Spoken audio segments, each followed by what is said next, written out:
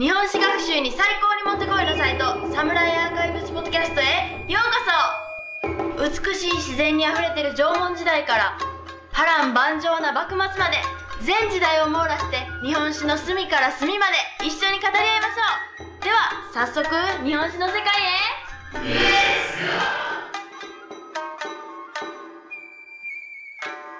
I don't want to go too much into Nagashino, but a lot of historians just kind of because they don't have a background in that and so forth. They either don't even think about it, or maybe even if they do, they say, oh well, Nobunaga went and he moved forward onto Danjoyama. Well, okay, now he's in the middle of the lines. How are you commanding anything from the middle of the lines? You're not. You're commanding maybe the 100 people in your immediate vicinity. But I mean, that's why I don't think he moved forward from Chaosiyama. I think he stayed on Chaosiyama, and Well, also you're going into a depth that, for most people writing something, the only important aspect of the battle is who won. So they don't even. yeah, It's not even a necessity to go into that level of detail. I think that's probably for those, if you're, especially if we're talking about kind of an older school of history, where like a survey type thing. yeah, it's about the large political movements and whatever. Then yeah, certainly. I mean, somebody like Sansom didn't care. He doesn't care. He just because, wants to check the box and say, okay, I talked about right. Nishino. Check. Yeah, I mean, exactly. Overall, the bottom line is Nobunaga won and Katsuyori lost, and Nobunaga didn't have to worry about the Takeda anymore, and so and as a historian, it doesn't serve my purposes to look into it any deeper than that. Yeah. Right. But I think that we've, as a, I don't want to say we as a profession, because I'm not a professional historian yet, but I think as a group, historians have moved past that. The problem is there's very few people in English, especially, who are looking at that level of detail when it comes to battlefields, especially in Japan. So, but that's one of the things that I think that it's unfortunate, and we need to do something about the fact that historians and archaeologists don't talk enough, and don't aren't.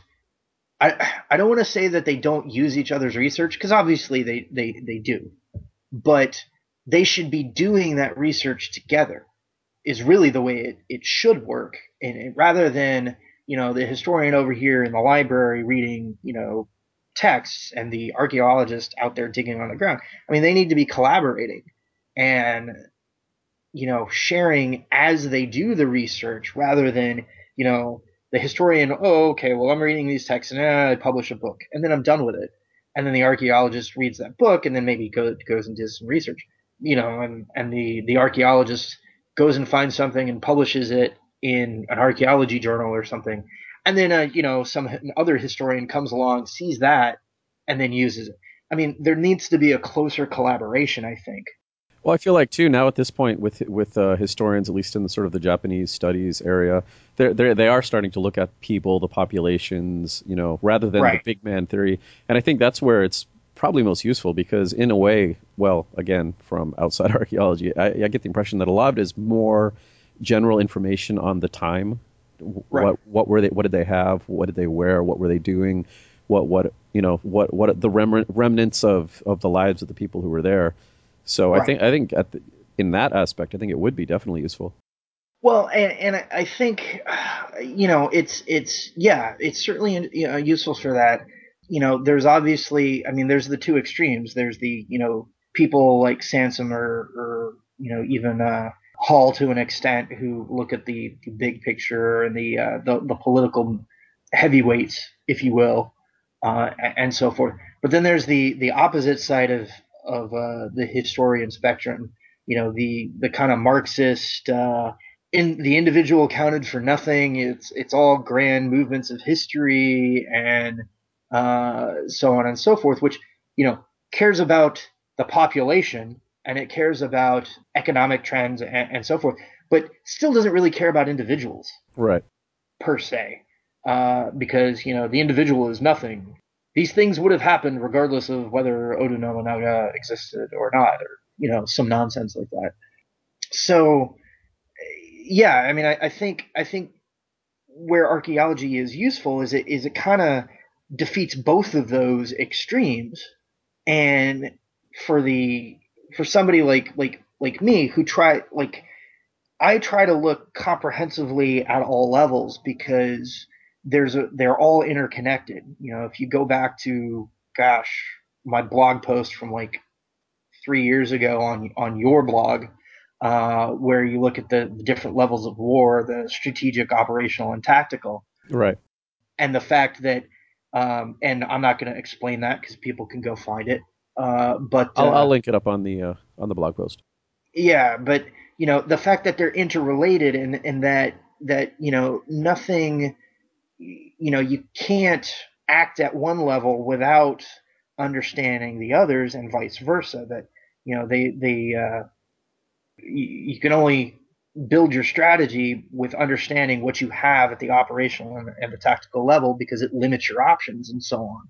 So for someone like me, because I want to understand commanders' tactical decisions, you've got to not only understand like the big picture, what was Oda Nobunaga trying to do politically in Japan in 1575.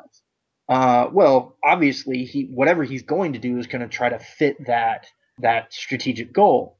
But at the same time, you've got to look at the individual soldiers that fought underneath Nobunaga and his subordinate commanders, because if you don't know what that individual gunner carrying an arquebus was capable of, if you don't understand how the equipment that he had to carry, and how to how that affected what he was able to do, how far he could move, how fast he was able to fire his weapon, the ways that multiple gunners were used in conjunction with archers to create a rapid rate of fire as best as they could, while also maintaining accuracy, and then having the archers cover the time that they weren't firing, and so on and so forth. If you don't understand it at that level, then you have no idea how Nobunaga was able to accomplish his goals by applying, military force at the tactical and operational levels. So all of it's interesting to me, because if we were to dig up a samurai encampment, that a couple Ashigaru had stayed for a night or so and built a fire, and maybe they dropped some stuff or whatever that we were able to find, we could kind of piece that together through archaeology. That'd be fascinating to me, Oh yeah. as much as it would be, to go through and excavate Azuchi and understand how Nobunaga, as a supreme daimyo, lived, and so forth. So I mean, that to me is the value of the archaeology, and the ability to kind of look at the material and remains of a place. And one of the things that was very encouraging to me, that I should mention, is because we've talked about it before and kind of written it off about Nagashino, because as we've talked about, Nagashino is primarily fields now. It's rice paddies. Right. It's been plowed over Yeah, however it's many times. cultivated. It's and of course the battle happened 400 and 38 years ago. yes, thank you. So yeah, so it's like, in my archaeologically trained mind, it's like, oh well, there's no way we'll find anything, because if there was anything to find, it's been either buried or dug up and moved long time ago. Well, talking with people at this conference, the general consensus seems to be that, actually, contrary to that understanding, that I'm completely wrong, basically, that cultivation actually provides a perfect setting for doing metal detecting and other archaeological things that they would do to kind of figure out where things were, because it keeps the rather than more and more layers of soil being piled on, and so it just kind of keeps going further and further down. It keeps it active and churned up. So we'd be more likely to find things in the soil just through metal detecting than we would, rather than having to go dig through multiple layers of strata, of earth to find anything. And again, I'm kind of rehashing secondhand discussions I had, but the people who actually go and dig stuff for a living are like, yeah, that would be a perfect place to go dig. Wow, that would have never Yeah, I occurred was to like, me. really? So yeah, I mean, it was that was cool to hear and to be like, okay, well, so it's not because I looked at it and I was like, well, it's so cultivated. I mean, it'd be a lost cause. Yeah, my impression would have been that they're digging up and tossing dirt in all directions and just No, making a general mess of it. But I guess not.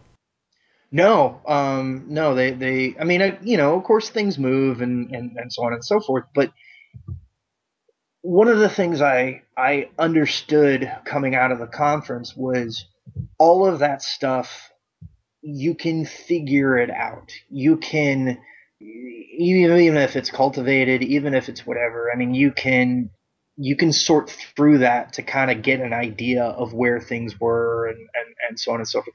One of one of the interesting things was there there were a lot of presentations that talked about, or there were several very good ones, but many of them covered firearms and finding bullets or musket balls or whatever, cannonballs or whatever it may be on the battlefield, and kind of doing analysis on that. Well, again, not knowing anything about how this is done before, we've talked about it, and it's like, well, how do I know whether the thing's been fired or whether it got dropped or whether it hit someone Yeah, exactly. That's what I was wondering.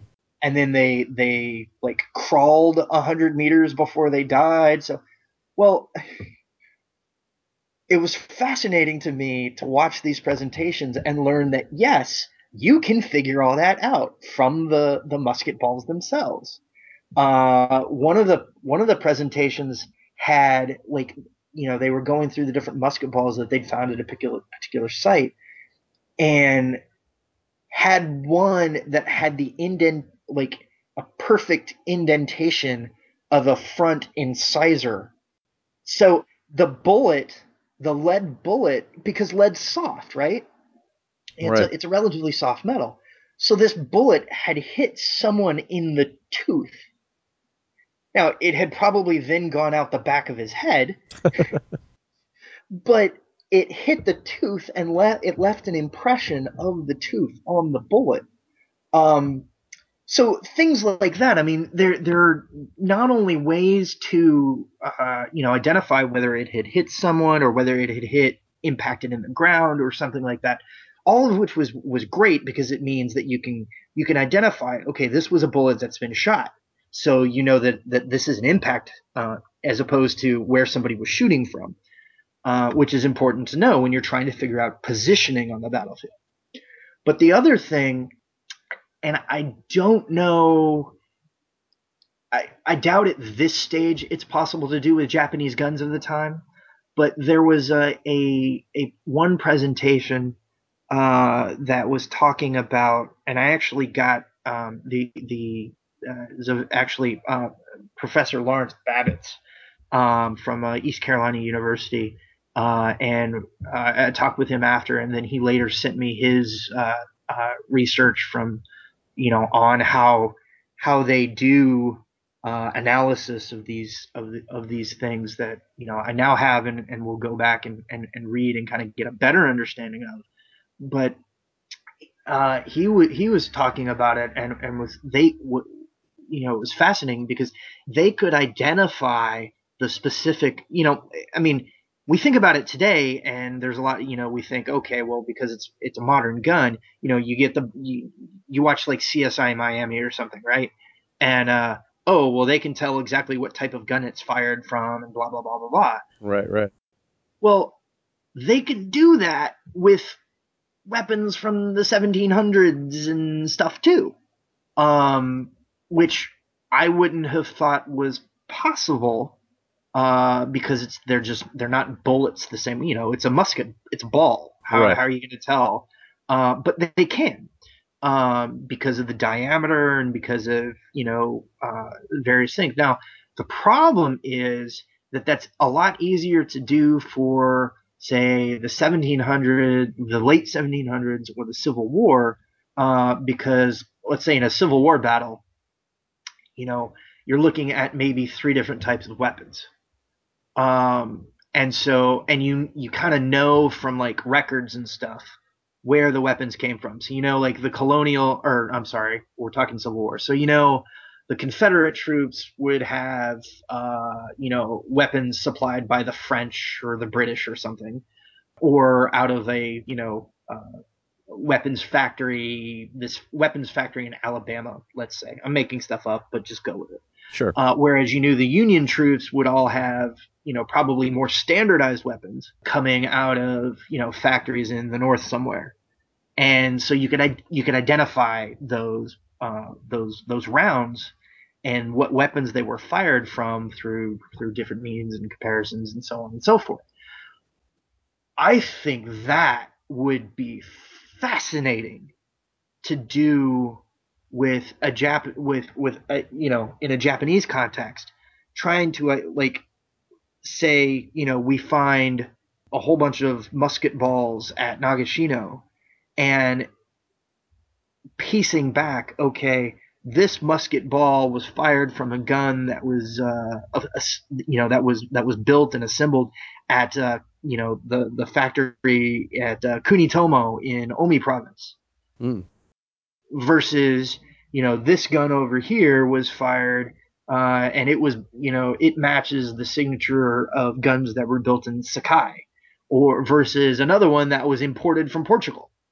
And I think that would tell us amazing things about how Nobunaga, in particular, if we're looking at Nagashino, but, if you look at other battles, how daimyo in general acquired and equipped acquired guns and then equipped their forces. Right. So, we're like, if you're looking at the Nagashino battlefield, if on the northern side we're finding all musket balls that were fired from guns from Kunitomo, but on the southern side we're finding all balls that were fired from guns from Sakai, then does that mean that there was a unit on the northern side? And so that's why because they were equipped like in some sort of standardized manner? Or, I mean, what does that mean? Or if you, on the flip side, if you find that there's no rhyme or reason to it, that, on the north side we're finding musket balls from Sakai, from Portugal, from Kunitomo, from Tanegashima, whatever, and the same thing on the southern side, and it's all just kind of scattered around and nobody can tell, and blah, blah, blah, blah, blah, then that, hey, they just kind of got whatever guns they could, and hey, dude, here's your gun. Don't ask where it came from, and I hope you find the right, musket ball size. Right. But I mean, that's the kind of thing that, like, as I'm listening to the different presentations, and of course they're looking at Civil War or Revolutionary War or battlefields in Europe, and I was the only one there that did anything with Asia. So I think people were happy just because I wasn't another Civil War presentation. Not that there's anything wrong with the Civil War. Not that there's anything wrong with the Civil War, but there were certainly some people who especially the group of folks from Scotland. The University of Glasgow has a center for battlefield archaeology, headed by Dr. Tony Pollard and Dr. Ian Banks. And I got to spend a long time talking with Dr. Pollard, who's a fantastic person, and kind of like at least my impression, is the rock star of the battlefield archaeology, conflict archaeology world. He did a fantastic presentation, which you wouldn't kind of imagine, but he's starting a project on doing archaeology of the Falklands War, which if people haven't heard of the Falklands War, was, between Britain, the UK and Argentina in the early 1980s. And so you Yeah. wouldn't really think about doing archaeology about something that happened in the 80s because it's within living memory. But as his take on it was interesting.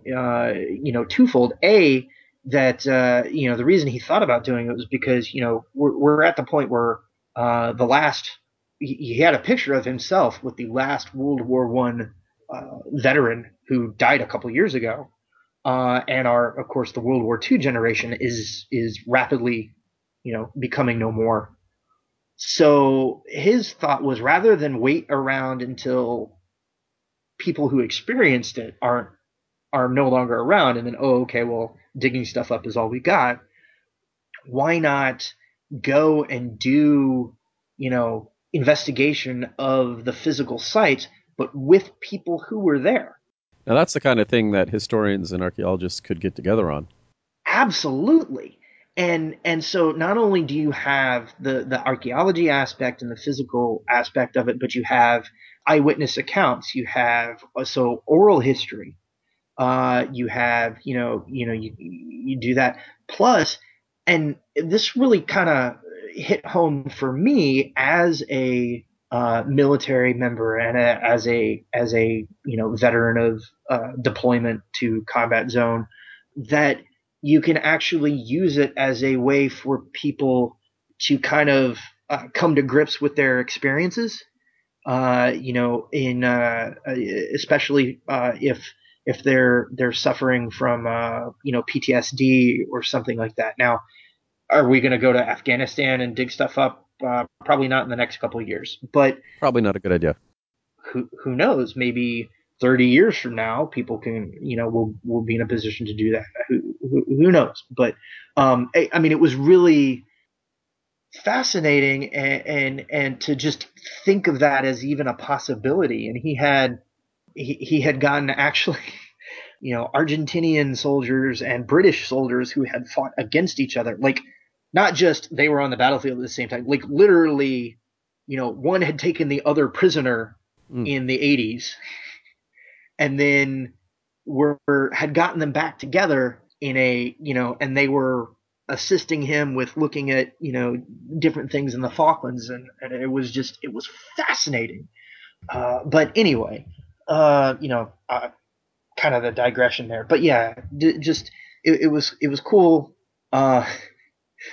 Sort of being the only Asian focused person there, but yeah, just I mean, I learned a lot about so many different things, and there were so many people doing interesting things with whether it was the musket balls, or whether it was looking at oh, one more thing about the musket balls. The other thing is you can do analysis of the metal, the lead Mm-hmm. in the musket balls to determine where where the iron ore, the lead, or whatever it is.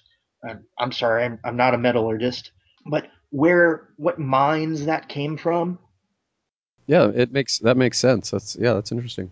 Yeah, there was somebody who was studying a Spanish expedition into, like, up from Mexico into the what's now the U.S. Southwest, and Oh they yeah, they I read the description. Yeah, that was yeah, they in found New a Mexico. yeah.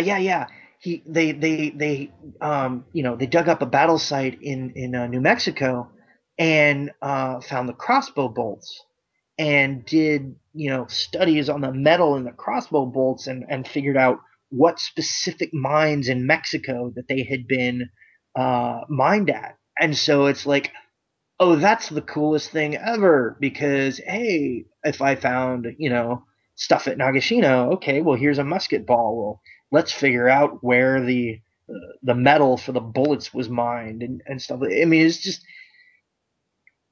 really cool stuff that if if I had like three more lifetimes, I might be able to do something with. But Well, yeah, like I said before the podcast, I was jealous. I was fascinated by almost every thing that I read on the website.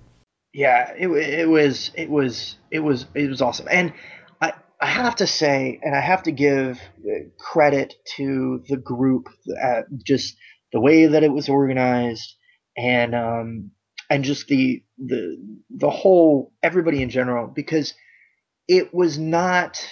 And you having been to different conferences before, the way that they're standardly organized is you have panels, right? And some are less organized than others. Some are less organized than others. But one of the big frustrations of going to an academic conference is invariably, there will be multiple panels that you want to go to scheduled at the same time. At the same time, yeah. It's always the case.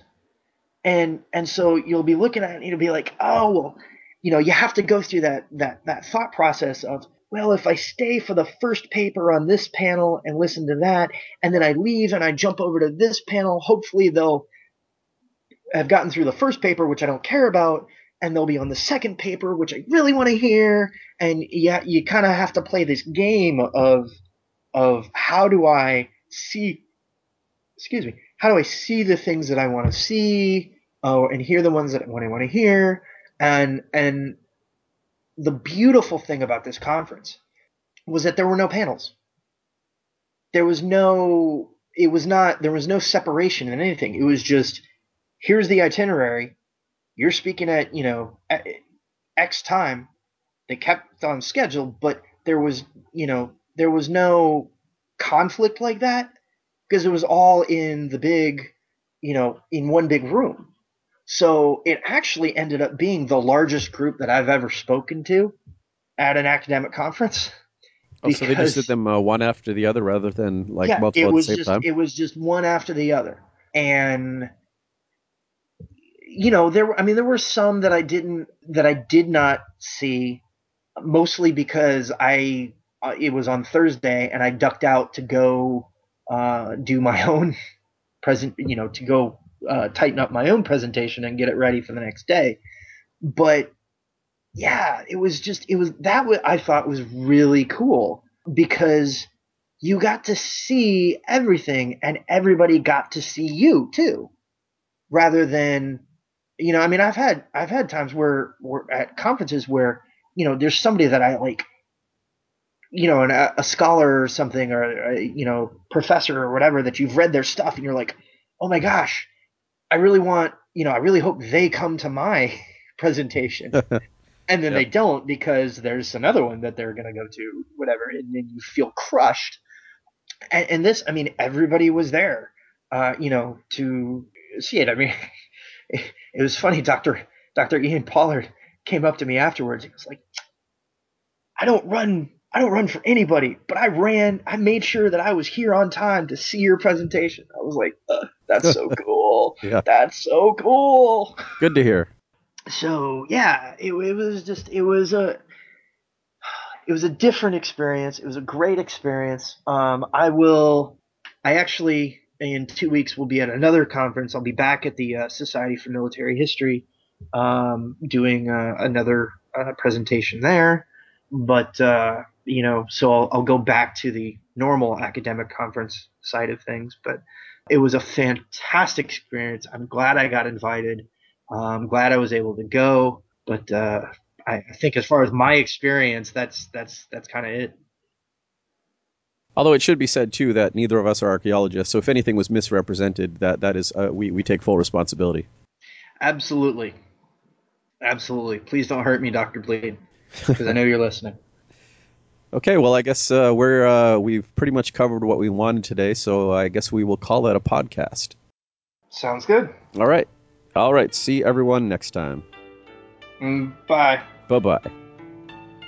Okay, and that's it for part 2 of our discussion on the 2014 Fields of Conflict Conference. Please feel free to send any comments along to samuraipodcast@gmail.com, particularly if there is a topic that you want us to talk about or a question that you want us to discuss. And also, please support the podcast by subscribing on iTunes or Stitcher, and by using our Amazon link that you can find at samuraipodcast.com. And as for SamuraiPodcast.com, you can also find all of our back episodes, all the way back to number 1, back in 2011. And you can also find the various other ways that you can support the podcast by going to the Samurai Archives bookstore or the t-shirt shop. And so with that, we are done for this week, and catch you next time.